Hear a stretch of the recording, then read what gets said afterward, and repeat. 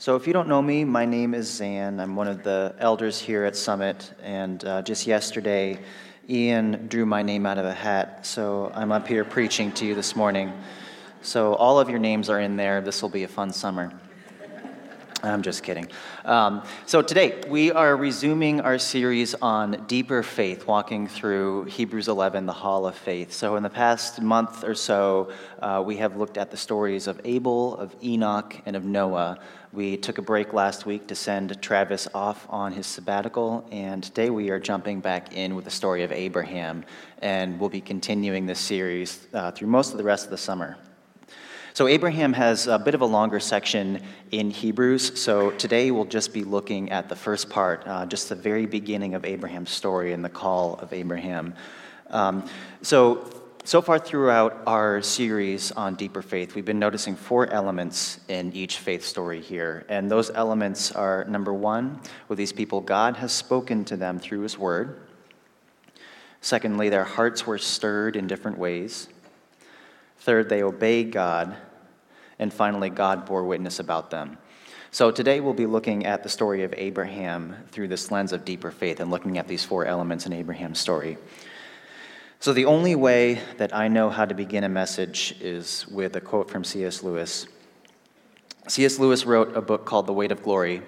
And in that he wrote, "If we consider the unblushing promises of reward and the staggering nature of the rewards promised in the Gospels, it would seem that our Lord finds our desires not too strong, but too weak. We are half-hearted creatures, fooling about with drink and sex and ambition when infinite joy is offered us, like an ignorant child who wants to go on making mud pies in a slum because he cannot imagine what is meant by the offer of a holiday at the sea. We are far too easily pleased." I'll read that again in a moment. And this quote touches on some huge topics here, and we'll use this as kind of a springboard and a framework for looking at the story of Abraham today and talking about that idea of hearing the call of God and what happens when we hear the call of God. So let me read this one more time. Lewis wrote, "If we consider the unblushing promises of reward and the staggering nature of rewards promised in the Gospels, it would seem that our Lord finds our desires not too strong, but too weak. We are half-hearted creatures, fooling about with drink and sex and ambition, when infinite joy is offered us, like an ignorant child who wants to go on making mud pies in a slum because he cannot imagine what is meant by the offer of a holiday at the sea. We are far too easily pleased." So next, we'll jump into Scripture. We'll take a look at Hebrews and the story of Abraham in Genesis. Follow along if you like. The verses will also be up on the screen. You'll notice that Travis typically preaches using the ESV. I use the NIV translation. They're both very similar translation. NIV is the holier one, and it's the one that Jesus used. So I do prefer that one, but to each his own. So that was fun. First, looking at our story in Hebrews, picking up in Hebrews 11. Again, we'll just be looking at the first part of Abraham's story. Verse 8 says, "By faith, Abraham, when called to go to a place he would later receive as his inheritance, obeyed and went, even though he did not know where he was going. By faith, he made his home in the promised land like a stranger in a foreign country. He lived in tents, as did Isaac and Jacob, who were heirs with him of the same promise. For he was looking forward to the city with foundations, whose architect and builder is God." So today we'll be looking at that call of God on Abraham's life. So let's skip over to the beginning of the Bible and look at the story of Genesis. So I mentioned before that Abraham is a very long story. It takes quite a few chapters in Genesis, but today we'll be looking at just the very beginning. So to start off, at this point, Abraham, his name is Abram. It's later changed to Abraham. But in chapter 12 of Genesis, starting at verse 1, it says, "The Lord had said to Abram, 'Leave your country, your people, and your father's household, and go to the land I will show you. I will make you into a great nation, and I will bless you. I will make your name great, and you will be a blessing. I will bless those who bless you, and whoever curses you I will curse. And all peoples on earth will be blessed through you.' So Abram left as the Lord had told him, and Lot went with him. Abraham was 75 years old when he set out from Haran. He took his wife Sarai, his nephew Lot, all the possessions they had accumulated, and the people they had acquired in Haran, and they set out for the land of Canaan, and they arrived there. So this is the story we'll be looking at. And first we'll be looking at that first element of God spoke through his word to Abraham. And this is what we see here. So in this passage, we can see three elements of God speaking to Abraham. First, we see that there's a call to detach, a call to separate. God says to Abraham, leave your country, leave your people, leave your father's household, essentially leave everything you've ever known. There's a call to detach. Secondly, there's a promise. God says, I will make you into a great nation. I will make your name great. And that promise even goes beyond Abraham. God says, all peoples on earth will be blessed through you.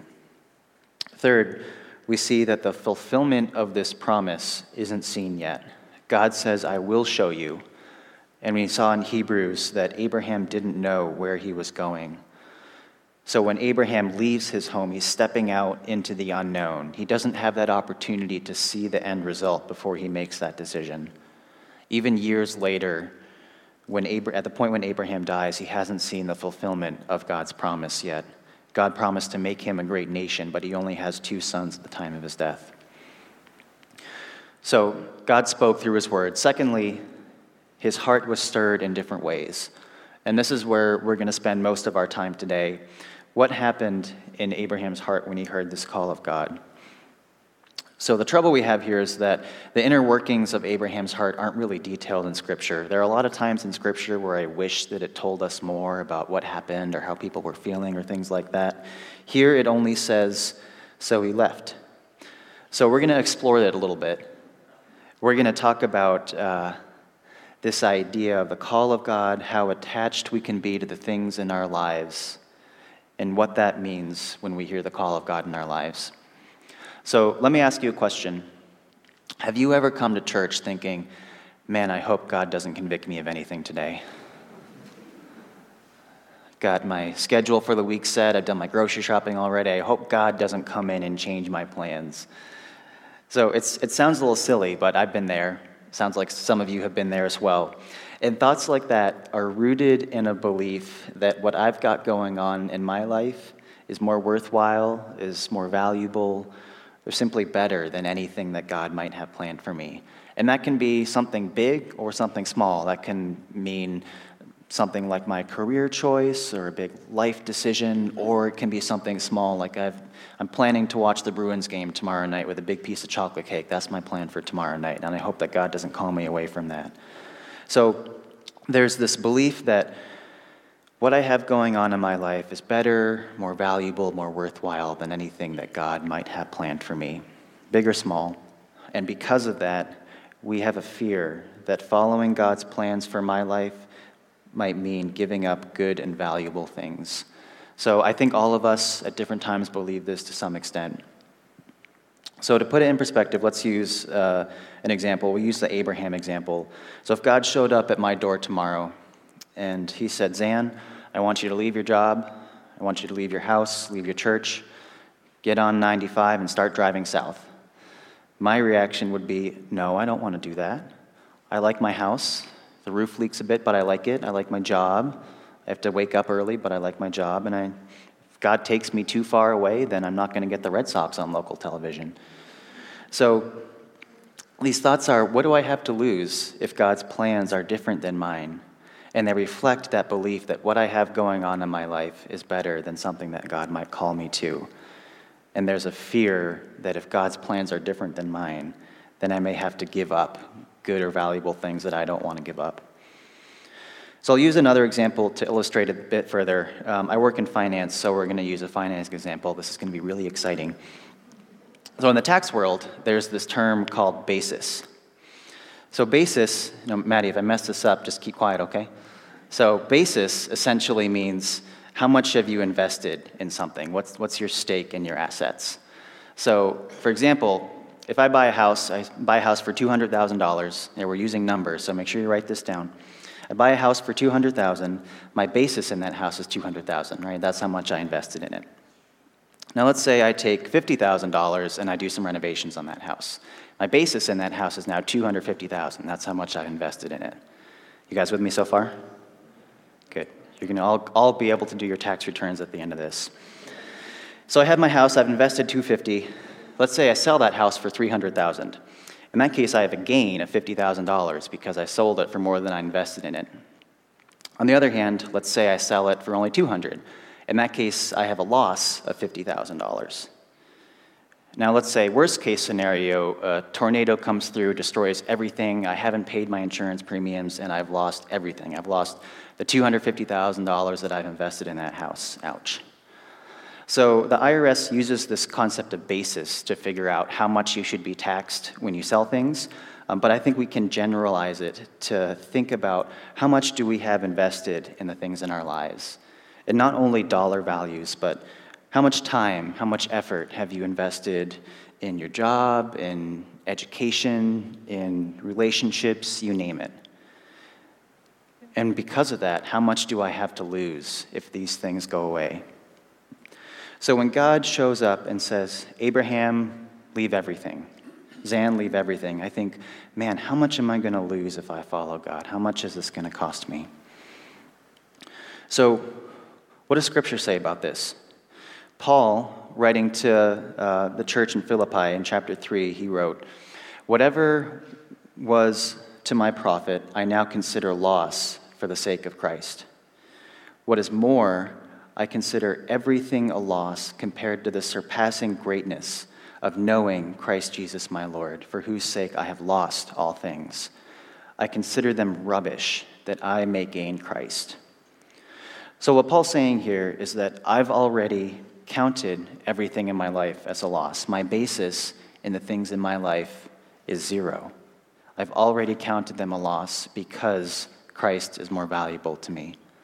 So going back to this belief that what I've got going on in my life is better and more valuable, Paul didn't believe that. He said, everything in my life is rubbish compared to knowing Jesus. And this word rubbish that he used, it doesn't really mean the things that we throw in the trash. It more means the things that we flush down the toilet. So that gives you an idea of the comparison he was making there. It's mud pies in a slum, going back to our quote from C.S. Lewis. It's mud pies in a slum compared to a holiday at sea. So Paul had no fear that God was going to call him away from everything, because when what God calls us away from is rubbish compared to what God is calling us to. So let me say that again. What God calls us away from, big or small, is rubbish compared to what God is calling us to. And Paul had joy in that. His letter, the Philippians letter, was written, you could sense the joy in that letter. He wrote that letter from house arrest. A lot of scholars think that as he was actually writing the letter or dictating the letter, that he was actually chained to a guard. But he was joyful. If you asked Paul, there'd be no place that he'd rather be than where God had him. So my hope for us is that when we hear that call of God in our lives, that we would entertain the thought that God doesn't want us to just grit our teeth, suck it up, and do it because he said so and he's God. But maybe what God has in store for us is more worthwhile than anything else we might want in our lives. Maybe there's a holiday at the sea out there and we're just looking at mud pies. So this is not a sermon about how everything in your life is meaningless. I know we've kind of been heading in that direction so far, but the point is that that's not the point. The point is something else. Is that confusing enough? So the point is that we may be missing out on meaningful, valuable things because we're focused on less meaningful things. We may miss a holiday at the sea because we don't want to leave our mud pies. Now, if there's no such thing as a holiday at the sea, if that doesn't exist, then our mud pies might be the best thing out there. But if there is a holiday at the sea, if there is that opportunity to gain Christ that Paul was so passionate about, let's not miss out on that. And this is where faith comes in. We often talk about faith in terms of how faithful are we, how's your faith, are you growing your faith, exercising your faith muscles. And sometimes I think we can miss a big element of what faith means. So a big part of this concept of faith is being persuaded. It's being convinced. In that sense, the focus of my faith is not on me, but the focus of my faith is on the object of my faith. So if you have faith in something, you'd better be convinced that that thing is real and that that thing is worth having faith in. So if you've seen pictures in the mountains of these rickety old rope bridges with like the rotting wooden slats, and someone says, have faith, step out, take a step.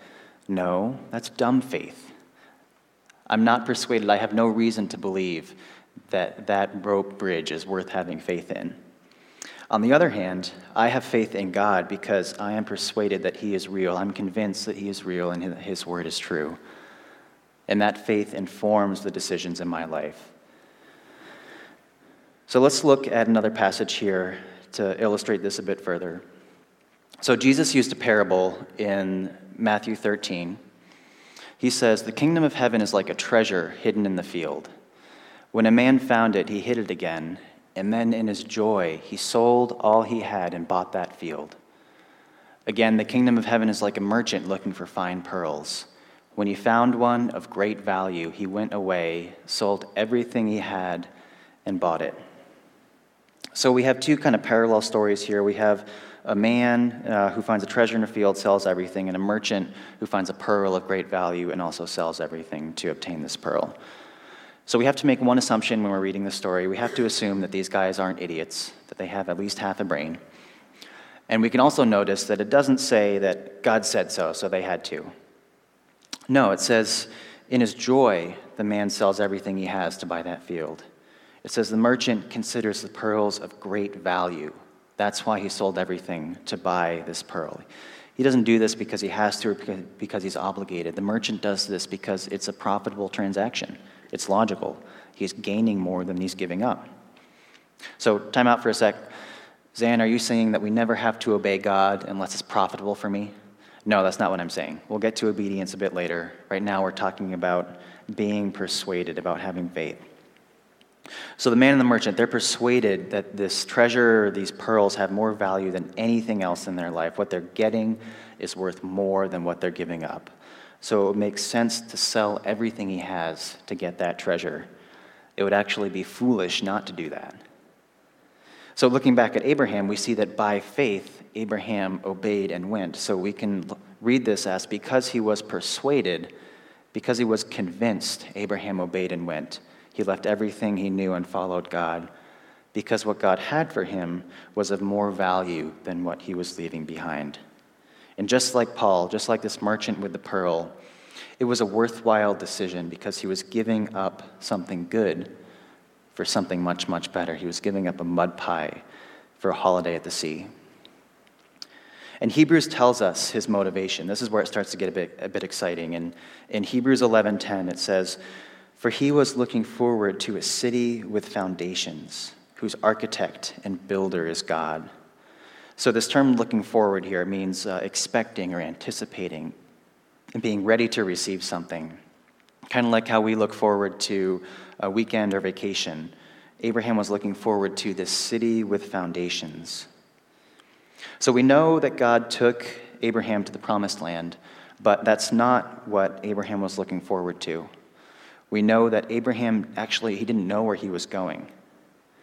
So he was looking forward to something else. He was looking forward to this city with foundations whose architect and builder was God. So if something has a foundation, what does that mean? It means it's lasting, it's permanent, it's not going anywhere. So back to us for a sec. The reality for us is that a lot of the things we spend our time and energy on, they're not lasting. They're mud pies. So when you and I get to heaven and we're worshiping Jesus together, you know it's not going to matter. Your job title, your degree, your retirement account, how nice your lawn looks, how big your house was, it won't matter. And I'll even go here, how many Super Bowl rings Tom Brady has, not going to matter. Probably 7 or 8 at least, but it's not going to matter. Again, not that these things are meaningless, not that they're devoid of value, but they're of lesser value. These are the things that were traded away by the merchant in order to obtain that pearl of great value. These are the things that Paul referred to as rubbish compared to the surpassing greatness of knowing Jesus. So what Abraham looked forward to, what we have to look forward to is eternal. So we'll jump over to one of the Gospels for a moment. Jesus, on the last night of his ministry, the night before he was crucified, he spent the night with his disciples, and he said this. He said, "Now this is eternal life, that they know you, the only true God, and Jesus Christ, whom you have sent." So let me just say, sometimes I think we can get excited about heaven for the wrong reasons. I've heard things like, I can't wait for the food, or how big my house is, or no more traffic, or things like that. But the thing is, I don't think the Bible really promises any of that in heaven. But what it does promise is that eternal life is knowing Jesus. Even going back to the C.S. Lewis quote, he mentioned the staggering nature of rewards, the riches. If we're thinking about a big pile of money, or if we're thinking about a big cushy house when we hear of rewards and riches, we're thinking far too small, far too small. So Kristen said this up here a few weeks ago. It really resonated with me that she said that we were made for worship. We were made to worship God.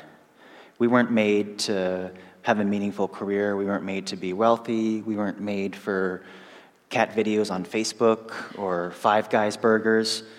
God made us to enjoy those things, but we weren't made for them. We were made to know Jesus. We were made to worship. And that is the pearl of great value. That is the surpassing greatness that Paul wrote about. And if we're happy with anything else, then we're far too easily pleased. Our desires are not too strong, but too weak. So let me say that again. And if you take only one thing from this morning, please let it be this, that if you're finding greater joy, greater value, or greater meaning in anything besides your relationship with Jesus, then you are far too easily pleased. There is much, much, much more for you. There is a holiday at sea, and everything else is a mud pie in the slum. Now, God gives us a glimpse of this city that Abraham was looking forward to. So I'm a little sensitive to spoilers. I haven't seen the new Avengers yet, so don't spoil it for me. But the Bible, worth spoiling. If you're only halfway through, that's worth jumping forward and reading how it ends. And we'll take a little glimpse at that here. So Revelation 21, the book of Revelation is a vision of the end times given by God to the Apostle John. And Revelation 21 it's essentially the end of the story. It's how things are going to end. Then I saw a new heaven and a new earth, for the first heaven and the first earth had passed away, and there was no longer any sea. I saw the holy city, the new Jerusalem, coming down out of heaven from God, prepared as a bride, beautifully dressed for her husband. And I heard a loud voice from the throne saying, "Now the dwelling of God is with the men, and he will live with them. They will be his people, and God himself will be with them and be their God.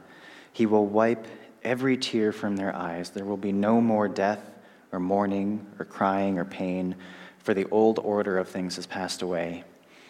He who was seated on the throne said, "I am making everything new."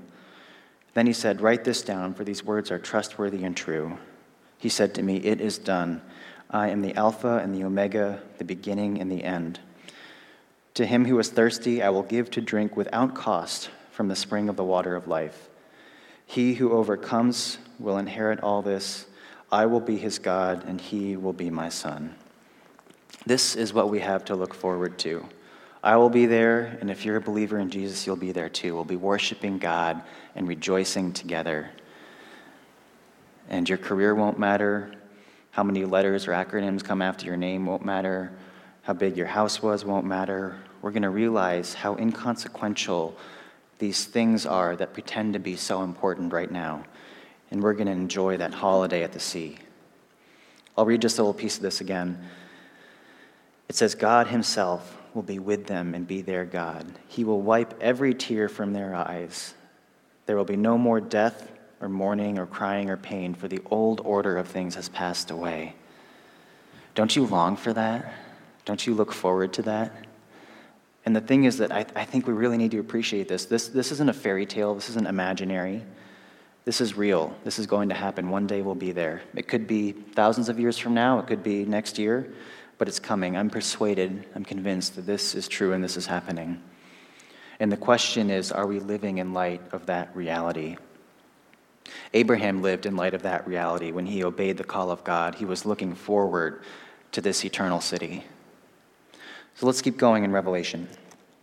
Next it says, "But the cowardly, the unbelieving, the vile, the murderers, the sexually immoral, those who practice magic arts, the idolaters, and all liars, their place will be in the fiery lake of burning sulfur. This is the second death." So I'll pause here. So we've already said that a lot of the things that we're paying attention to right now won't matter. This is one thing that will matter. Did you live your life following Jesus? One of the 7 angels who had the 7 bowls full of the 7 last plagues, that part makes more sense if you read the rest of Revelation. He came and said to me, "Come, I will show you the bride, the wife of the Lamb."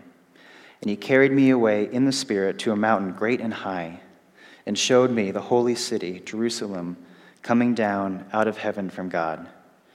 It shone with the glory of God, and its brilliance was like that of a very precious jewel, like a jasper, clear as crystal. It had a great high wall with 12 gates, and with 12 angels at the gates. On the gates were written the names of the 12 tribes of Israel. There were 3 gates in the south, 3 in the north, 3 gates in the east, 3 in the north, 3 in the south, and 3 in the west. The wall of the city had 12 foundations, and on them were the names of the 12 apostles of the Lamb. So here we get to the foundations. Abraham was looking forward to a city with foundations, meaning a lasting city. But here we have the actual foundations of this city. And as I'm reading this, I would expect that the foundations of the city of God would be Jesus, right? Because Jesus is the answer to everything in church. But no, the foundations are the 12 apostles of the Lamb, which seems kind of confusing. Why do they get to be the foundations? So to explore that, we're going to jump back to John 17, again, the last night of Jesus' ministry. When he says, "I have brought you, you being God, I have brought you glory on earth by completing the work you gave me to do." So you may have heard this before, but what is the work that Jesus was talking about? He wasn't talking about his death. That hadn't happened yet. What Jesus was talking about was that he had completed the training of the disciples over his 3-year ministry. And why is that important? Because from these disciples, the message of Jesus, the gospel, spread, and it spread across the world. From this little band of people 2,000 years ago, the church, the Big C church, the body of believers was born, and here we are today. So it was necessary for Jesus to spend time training and equipping the disciples for that to happen. So to keep going, we'll look next at Ephesians.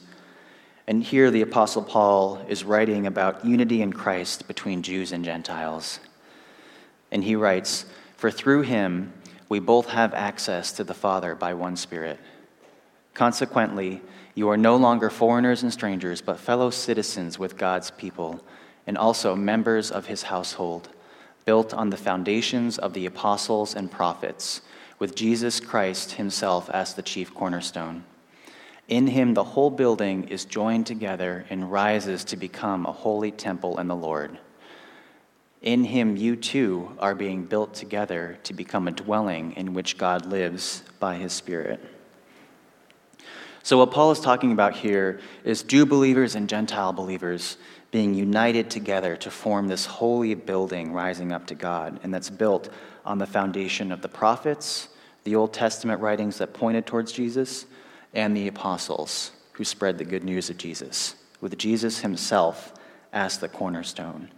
And Paul describes it as this temple where God dwells, which is kind of metaphorical, but also kind of not. So in Jesus' time, the Jews would make sacrifices to God at the physical temple in Jerusalem. But that temple was destroyed around 70 AD. And there are many, many references throughout the New Testament that believers in Jesus are the new temple, that God's new dwelling place, not a temple anymore, it's the people who believe in him. So this temple was a building, now it's people. It's the apostles of Jesus, it's the Jews and the Gentiles that Paul was writing to. It's every person who believes in Jesus, it's you and me. And together we form this new temple of God. And in Revelation, we get to see the full manifestation of it. We see this holy city being established. That city is God's temple, not the building, but the people. This metaphor of the temple turns into reality in Revelation. Now, exactly what that's going to look like, I don't really know. But we do know that it's believers in Jesus. So I'm a part of it, and you're a part of it. And Jesus himself, as the chief cornerstone, were built on the foundation of the prophets and the apostles. So let's keep going. So Hebrews described it as a city with foundations whose architect and builder is God. So we'll focus for a second on that last part of the sentence. God is the architect of this church, this city that's made to glorify him. So think for a minute of all the impressive architectural works in the history of the world, things made out of wood or glass or stone, these beautiful architectural works, even like a cake could be an amazing architectural work. Now consider this. When God created the world, he wasn't done until he made man in his image. We are his masterpiece. We are the capstone of creation. We are God's most beautiful and most amazing creation because we are made in his image. Nothing else was made in his image. And with us, God is designing, God is building this city, this temple of his people, not out of glass or stone or anything else, but out of people who are made in his image. We are his raw materials, and he is the architect. And I fully believe that we won't really appreciate how amazing this is until we see it. But consider the most beautiful things you might see in this world, natural or man-made, a sunset, mountain, building, oceans, whatever. I don't think any of these can rival the beauty of the church that God is building and that we'll one day see. All of God's people worshiping together, every tribe, every nation and tongue, people of all colors, worshiping God together. That is the masterpiece that God is building. That's his architectural work. And we get to be a part of it. We get a taste of it today, and someday we'll experience it in full, not just to see it, but to be it. And that's what Abraham was looking forward to, this city with foundations, whose architect and builder is God. And God is really looking forward to that too. That's the reason that Jesus came. In Hebrews 12:2, it says that for the joy set before him, he endured the cross, scorning its shame, and sat down at the right hand of the throne of God. That is the joy that was set before Jesus, is his church, his people. That's what was missing before Jesus went to the cross. This is the holiday at the sea that we can easily miss if we're distracted by our mud pies. So my hope for us is that we would live in light of this reality, that when we hear the call of God, big or small, that we would remember what matters. That the call of God is not to make you miserable, to drag you away from what you want. It might do that, but the call of God is an invitation, an opportunity to participate in this city that he's building. And that is of much, much greater value in every sense of the word than anything else that might distract us. So that brings us to this third point of obedience. And I promise we're more than halfway through here. So, third point is he obeyed. The third thing that we see in the hall of faith is obedience. Abraham obeyed and went. And because of that, he was able to experience the promises of God, the faithfulness of God. So we mentioned that the big first element of faith is being persuaded, being convinced. I'm going to say that obedience means living like we've been persuaded, living like we've been convinced. It's living like this is true. So there will be a few people up here preaching while Travis is gone. That thing of the hats and the names, I made that up. If you think that we're up here because we've got it together and you don't, please let me shatter that illusion. I'm excited to preach on this because this is stuff that God is challenging me on, so I get to share it with you so God can challenge you on it too. You're welcome. So I mentioned that I work in finance, and I mentioned that career is something that I focused on. I'm focused on progressing in my career. I'm in grad school, and I'm looking for opportunities to develop at work. And I've been frustrated recently because I've hit a lot of roadblocks in my career development. There's been a lot of disappointment and frustration. And as I processed that with God and prayed about it, God asked me, Zan, what if you were as focused on your spiritual development as you were on your professional development? Ouch. And I realized that I've been distracted with a mud pie. And again, not that my career is meaningless. I find value in my work, but compared to my relationship with Jesus, it's rubbish. So while my career is pretending to be of utmost importance now, it's not going to matter one bit when we're worshiping God together here in Revelation. And I've been challenged to live like that is true. So let me tell you another story. A few weeks ago, Russ hosted a fundraising banquet for the Navigators. A lot of you were there. And I went to that fundraising banquet. I had one idea in my head of what I was going to give. Not long after it started, God gave me his idea of what he wanted me to give. And we'll just say that it wasn't less. So thanks God, I didn't really need that. So I spent most of the night only half listening to Russ, which is what I usually do when Russ is speaking. Jen knows what I'm talking about, yeah. And I was also arguing with God about what he wanted me to give. And I was thinking about, what else could I use that money for? It could go towards my mortgage. I might need a new car at some point and save it. I was thinking about all the possible opportunities that I'd lose by giving this money away. And I realized that we don't think those kinds of thoughts when money is well spent. If you spent money or time on something and it was worth it to you, you don't dwell on what else you could have spent that money or time on. So did anybody go see, back to Avengers again, did anyone see Endgame recently? Ken, you saw it? When you walked out of that theater, were you thinking, man, I wish I could have those 3 hours back? No, because it was worth it. It was worth it. You could have folded a lot of laundry in that time, but it was worth it spending those 3 hours watching that movie. Now, on the other hand, I went to a Sea Dogs game a couple weeks ago with some coworkers, and at the ballpark now they have lobster popcorn. So one of my coworkers, yeah, like your face. One of my coworkers had to try it out, so she bought it. It was $14 for lobster popcorn, and it was this tiny little cup of popcorn with like 2 or 3 pieces of lobster in it for $14. And you bet she was thinking about, what else could I have spent that $14 on? That's like 3 or 4 Sea Dogs biscuits. That's what I bought with my money. So my point is, going back to that fundraising banquet, my thoughts about what else could I be spending that money on, they were rooted in the perspective that I was wasting that money, that it wasn't going anywhere worthwhile. Those thoughts weren't rooted in my faith in God or my persuasion that he is worth more than anything else in my life.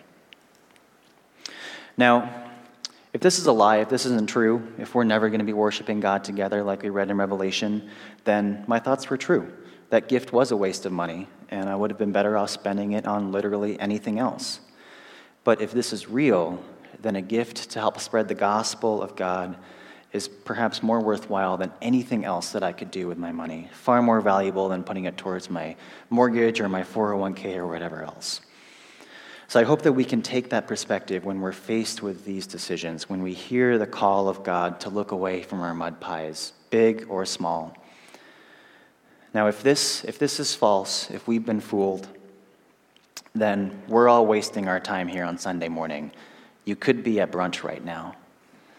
Any money that you put in that offering basket back there is a waste, and any time that you spend praying or reading your Bible is stupid and pointless. But if this is not false, if this is true, then this is our best possible use of our time to spend here Sunday morning worshiping with the body of believers. I've been to brunch like once in my life, and I'm okay with that. I'm at church every other Sunday. Any money that you put in that offering basket, if this is true, that's maybe the most worthwhile use of your money. And any time that you spend at home praying, reading the Bible, cultivating a relationship with God is maybe the best use of your time. Any time you share your faith with a friend has eternal impact that's going to matter when this day comes, and that's so, so, so important. So that brings me to 2 barriers to faith we can experience. And there's some overlap between these. They're not entirely distinct. But the first one is that we talked about faith as being persuaded, being convinced. So maybe you're not persuaded. Maybe you're not convinced. Maybe you don't believe that following God's plans are of greater value or more worthwhile than the things in your life. I've been there. I've sat on my couch with my journal and told God, honestly, I'd rather have my mud pies right now. I don't really believe that following God's plans for me will be better or more profitable. And the answer to that is spend time with God. Let him show you. I have my favorite TV show aired years and years ago. And from my perspective, the only reason that somebody might not like this show is that you haven't seen it yet. Some of you might think that about a book or your favorite ice cream flavor. You can't try it and not like it. If you try it, you'll love it. How true is that of a relationship with Jesus? If you give God the opportunity, he will persuade you. But if you shut him out, if you don't give him that window, don't count on being persuaded.